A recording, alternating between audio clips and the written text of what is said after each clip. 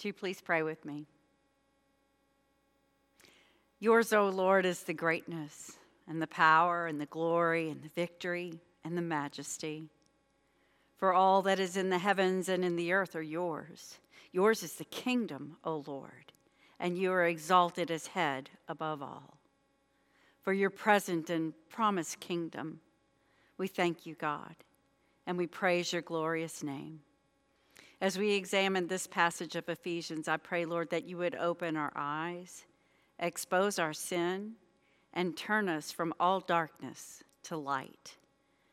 I pray, Father, that you would give us wisdom to walk wisely as true children of light. And Lord, fill me, your humble servant, with your words for your beloved children. This I ask in the name of our beautiful Savior, Jesus Christ. Amen. What is your first thought when you wake up each morning?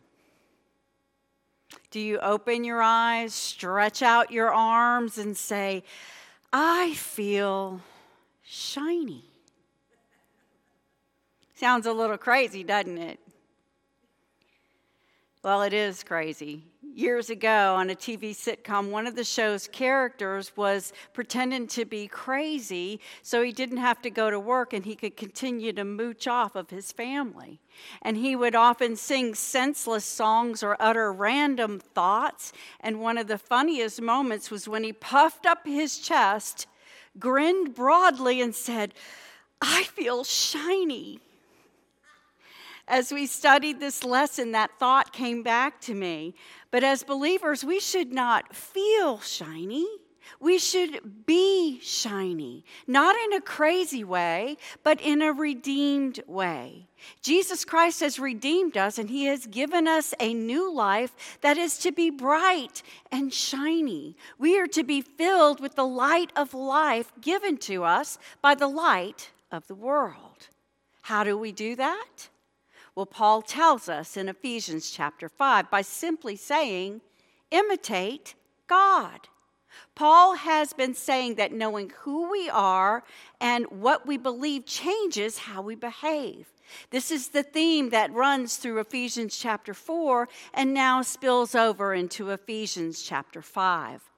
Theologian John Stott says that Paul emphasizes that being, thought, and action belong together and must never be separated. Good conduct arises out of good doctrine. It is only when we have grasped clearly who we are in Christ that the desire will grow within us to live a life worthy of our calling and fitting to our character as God's new society. So have you grasped who you are in Christ through our study of Ephesians this year? How has it transformed you? You have been taught good doctrine, solid doctrine. Every week we have covered doctrines like covenants, the church, the will of God, the love of God, repentance, sanctification, union with Christ. How has your conduct changed because you have studied those doctrines? Is Christ's shine in you a little shinier? Or do you need a deeper understanding of God's extraordinary, extravagant, and eternal love for you? Our flesh, the world, and the devil all specialize in tearing us down by whispering lies to our souls about how awful and unloved we are. But ladies, let me tell you, in Christ, none of that is true. Believers are loved with a fierce love, the love of a holy heavenly Father for his chosen and beloved adopted children. Believer, that is your identity. Beloved child of God. Being so dearly loved motivates us to live a life that imitates him, reflects him, and shines for him. This is what Paul declares in the first 2 verses of Ephesians chapter 5. The rest of the passage expands on this incredible truth and teaches us that God's beloved children are exhibitions of his light. So let's take a closer look at that truth in 2 divisions, pure love and pure light. Our first division is pure love, Ephesians chapter 5, verses 1 through 6. Verse 1, therefore be imitators of God as beloved children. This verse begins with one of several therefores in this passage. Now, whenever we see this in Scripture, it refers back to something important. We want to keep Scripture in context. So we must always stop and examine what the therefore is there for. This, therefore, links us back to Ephesians chapter 4, verses 31 through 32, which says, let all bitterness and wrath and anger and clamor and slander be put away from you, along with all malice. Be kind to one another, tender-hearted, forgiving one another as God in Christ forgave you. Now, why would we want to do these things? If we're honest, it's far easier to give into the flesh and go along with the world. Our flesh delights in bitterness, anger, and slander. Our culture glamorizes and glorifies such behavior. What could possibly motivate us to live with countercultural kindness, tenderheartedness, and Christ-like forgiveness? One thing. God's pure and perfect love for us. 1 Peter 4:8 tells us, above all, keep loving one another earnestly, since love covers a multitude of sins. The problem is, you and I do not naturally have this kind of love in our hearts. Paul knew this, so he says, therefore, be imitators of God. Then he carefully connects this command to the fact that we are God's beloved children. You see, believers have a head start when it comes to imitating God. Though every human being bears God's image, believers house God himself. Our salvation comes with the very presence of God. His Shekinah, or shining glory, dwells in our bodies. We are his temples. This should fill us with inexpressible and glorious joy. Do you feel shiny? Aglow with the joy of his presence? If you have been saved by grace through faith in the Lord Jesus Christ, God's shining presence is already in you. You are shiny, a beloved child who is a beautiful exhibition of his light. And as you imitate God, you will begin to walk in love. Because as we have learned, God is not just loving, he is love. He loves all his children the same way he loves his son, Jesus. In Matthew 3:17, God says of Jesus, this is my beloved son.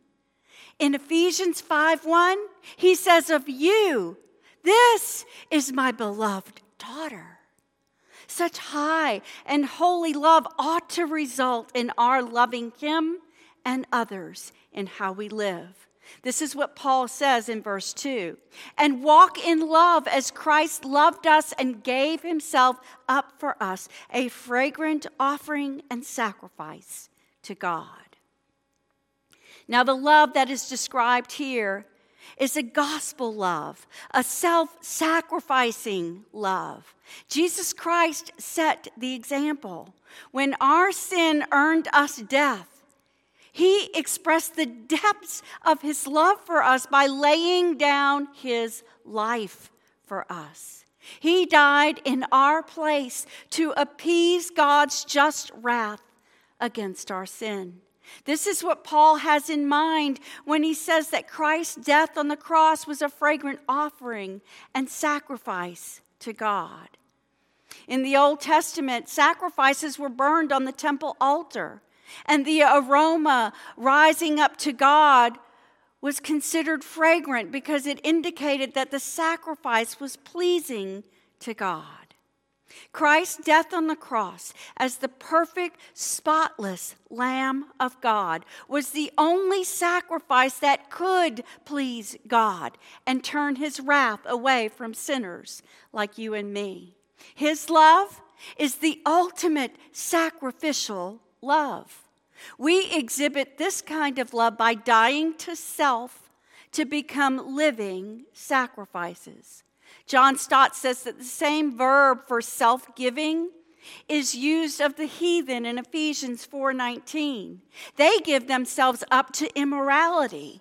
We, like Christ, are to give ourselves up to love. Such self-giving for others is pleasing to God. As with Christ, so with us. Self-sacrificial love is a fragrant offering and sacrifice to God. It is thus a striking truth that sacrificial love for others becomes a sacrifice acceptable to God. Now, none of this is possible apart from Jesus Christ. Romans 5:5 says that the Holy Spirit abundantly pours out God's love into our hearts. It is his love that enables us to love as he loves. This is the only way that God's beloved children exhibit his light. In verse 3, Paul moves from self-sacrifice to highlight its exact opposite, self-indulgence. He says, but sexual immorality and all impurity or covetousness must not even be named among you, as is proper among saints. Now, I want you to note that Paul addresses believers as saints here. He does so to remind them that they are set apart ones. It's literally what saints means. They're set apart ones. Ones called out of darkness into God's marvelous light. You see, saints are shiny. They're exhibitions of Christ's light.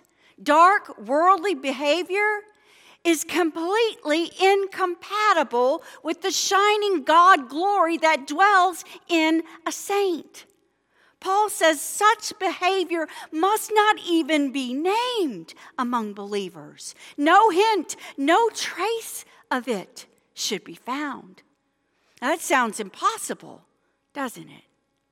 Warren Wiersbe says that sexual immorality, impurity, covetousness, all express the same basic weakness of our fallen nature, an uncontrolled appetite. Now, if you've ever been on a diet, you know exactly what that feels like. Our appetites are often impossible to control. Are we then helpless in our battle against such dark behavior? No. Theologian Alec Motyer says when his people cannot rise to the height of his standards, the Lord doesn't lower his standards to match their ability. He transforms his people. This transformation is the sanctification we learned about in Ephesians chapter 4. That sanctification, that is the work of the Holy Spirit. But he requires believers to cooperate with him in this work. We do so not to earn anything from God, but in response to God's love for us. Because we know that we are beloved, cherished, and treasured by God, we pursue the purity that pleases him.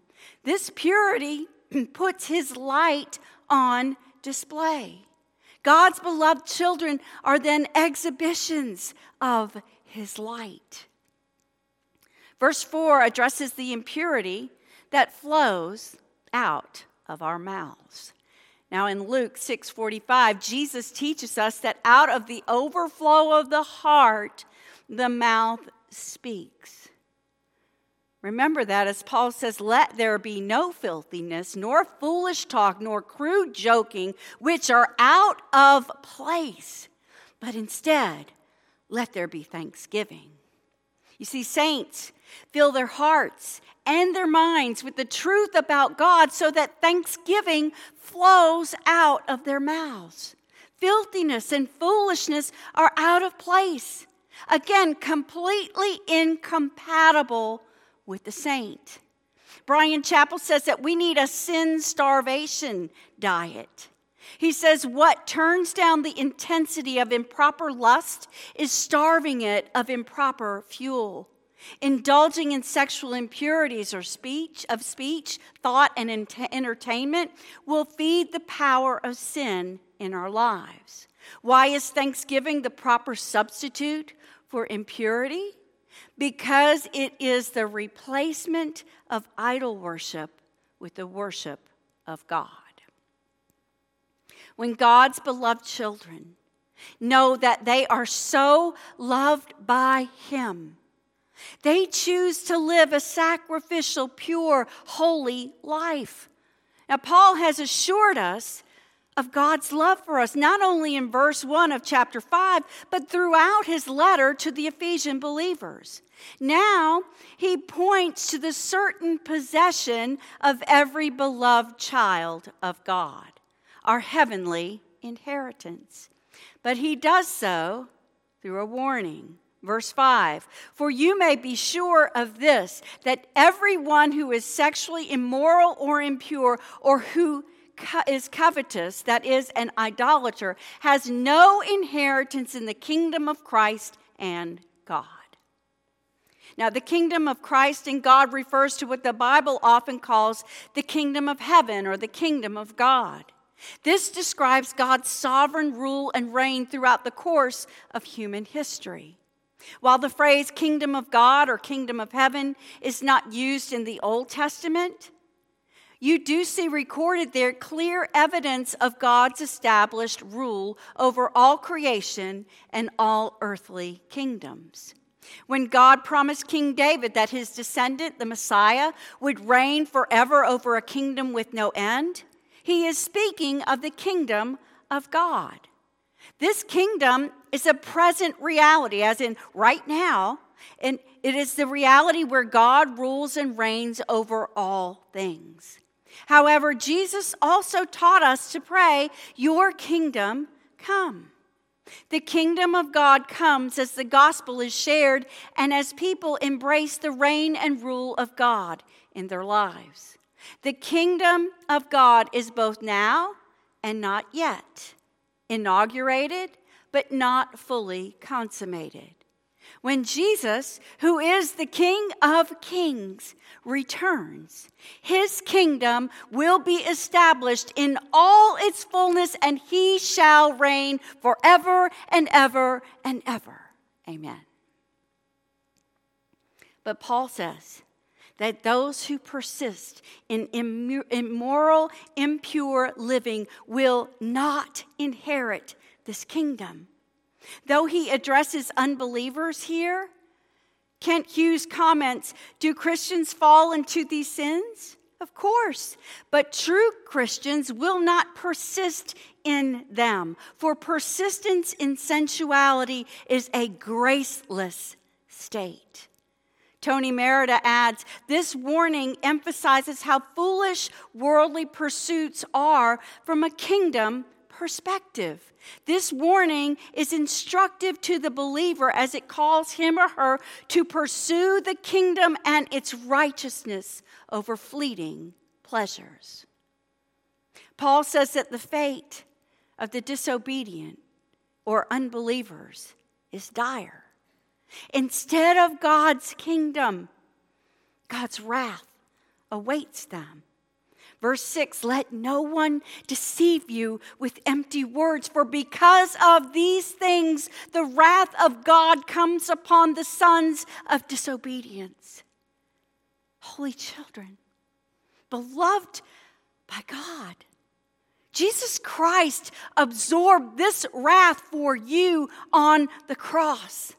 Still, Be warned. Do not be deceived by anything that this world tells you. Because of these things, sexual immorality, impurity, covetousness or greed, and corrupt, obscene speech, because of these things, God's wrath is coming. That tells us that these are terrible sins.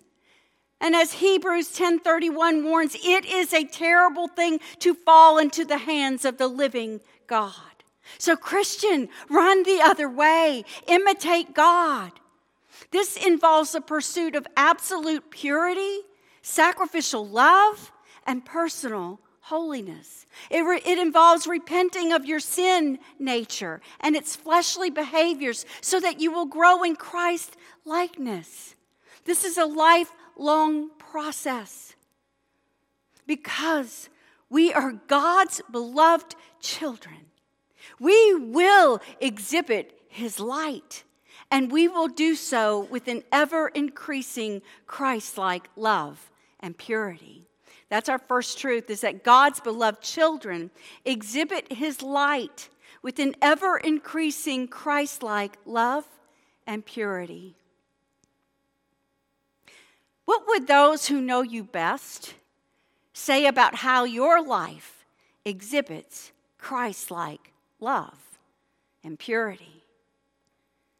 How have these qualities increased over the past few years?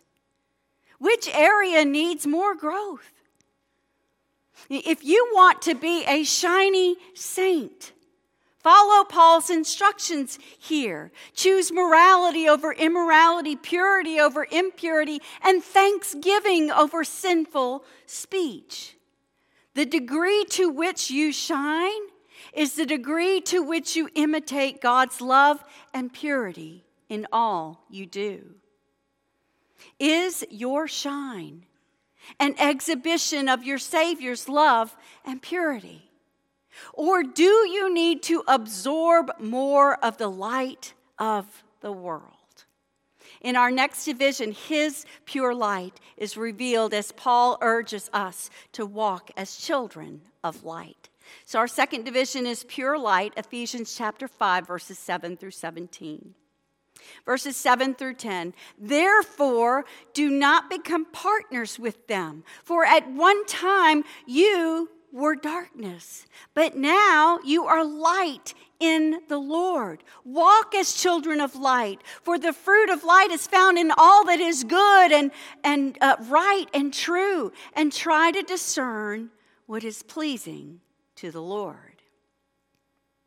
This section of our passage begins with another therefore. Points us back to verse 6, which spoke of the sons of disobedience. They are destined for God's wrath. Paul now says that believers are not to become partners with them. God's children are different, distinct, polar opposites to those walking in disobedience to the reign and rule of God. Yet in verse 8, Paul reminds us that at one time we were darkness. I mean, did you catch that? We were not walking in darkness. We were darkness, sinful to the very core, totally depraved. Brings us back to Ephesians chapter 2, verses 1 through 5, which says that we were once dead in the trespasses and sins in which we all once walked, following the course of this world, following the prince of the power of the air, the spirit that is now at work in the sons of disobedience, among whom we all once lived in the passions of our flesh, carrying out the desires of the body and mind, and were by nature children of wrath, like the rest of mankind. But God, being rich in mercy because of the great love with which he loved us, even when we were dead in our trespasses, made us alive together with Christ. By grace, you have been saved. But God, But God, so great is his love for us that he has transformed us from children of wrath to children of light. Does that not motivate you to walk as a child of light? Does that not motivate you to do everything that you can to imitate your God, your Lord, your Savior? Now, Paul is careful to say that though once we were darkness, we are now light in the Lord. No light on our own. In the Lord. Jesus is the light of the world. He is the very source of light. Believers are infused with his light. Child of God, Christ has made you shiny. To walk as children of light means to walk before God's all-seeing gaze unashamed, with nothing to hide. As God's beloved children, you are exhibitions of his light. You and I can only do that, though, if we are covered with the righteousness of Jesus Christ. In Christ, we are light. We must walk as children of light. In verse 9, Paul summarizes what that looks like in a parenthetical statement. And I love that he made this so easy that we cannot possibly forget it as we're walking around trying to be children of light. He says, for the fruit of light is found in all that is good, right, and true. Good, right, and true. Can you remember that? So easy. Good, right, and true. Warren Wiersbe gives us very succinct definitions of these three characteristics. He says goodness is love in action. Righteousness is rightness of character before God and rightness of actions before men. Both of these qualities are based on what is true or truth, which is conformity to the word and will of God. Paul continues to expand on his command that believers walk as children of light in verse 10, saying, and try to discern what is pleasing to the Lord. Now, Paul has already instructed us on what is pleasing to the Lord. He has told us that we please the Lord when we live and we love sacrificially. We please the Lord when we conform to or obey his word and will. We please the Lord when we put our sin nature on a starvation diet. We please the Lord when we live out our identity as beloved children of God and we grow in Christ-like love and purity. Additionally, as we learned in Ephesians chapter 4, we please the Lord when we put off our sinful behavior and put on godly behavior. Walk as children of light and do what is pleasing to the Lord. God's great love for us motivates us to be living, breathing exhibitions of his light. We are called to exhibit his life and so expose the darkness. Verse 11, take no part in the unfruitful works of darkness, but instead expose them. Believers are God's chosen covenant people, his royal priesthood, a holy nation. They have received his mercy to declare his praises. Child of God, you were called out of darkness into his wonderful light to shine. Your task is to be shiny. Shine forth, shiny people. Shine. God's love in you is as clear and brilliant as the darkness is oppressive. God wants you to use his shine in you to not only expose the darkness, but to attract people to Christ. Now, have you ever been around a bunch of monkeys? If you have, you'll know that if you have anything shiny on, they will attack you. They are irresistibly drawn to shiny things. In the same way, when believers shine Christ's light, unbelievers are attracted to him.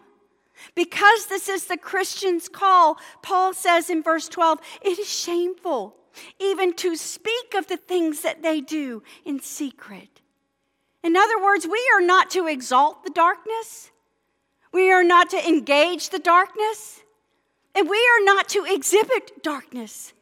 We expose it, shine the light of Christ by living a holy life, an honorable life. As God's beloved child, live in a way that is compatible with Christ's life in you. Walking as a child of light exposes darkness. It makes it visible. Verses 13 through the first part of verse 14. But when anything is exposed by the light, it becomes visible. For anything that becomes visible is light. Light reveals deeds that are secretive and shameful. Light reveals what is a sham and a sin. When such things are exposed in the life of a believer, the gospel of Jesus Christ is unattractive and unappealing. But the last part of verse 14 speaks of the transforming work of the light of the world, Jesus Christ. Therefore, that points back. Therefore, because light exposes the darkness, it says, awake, O sleeper, and arise from the dead, and Christ will shine on you.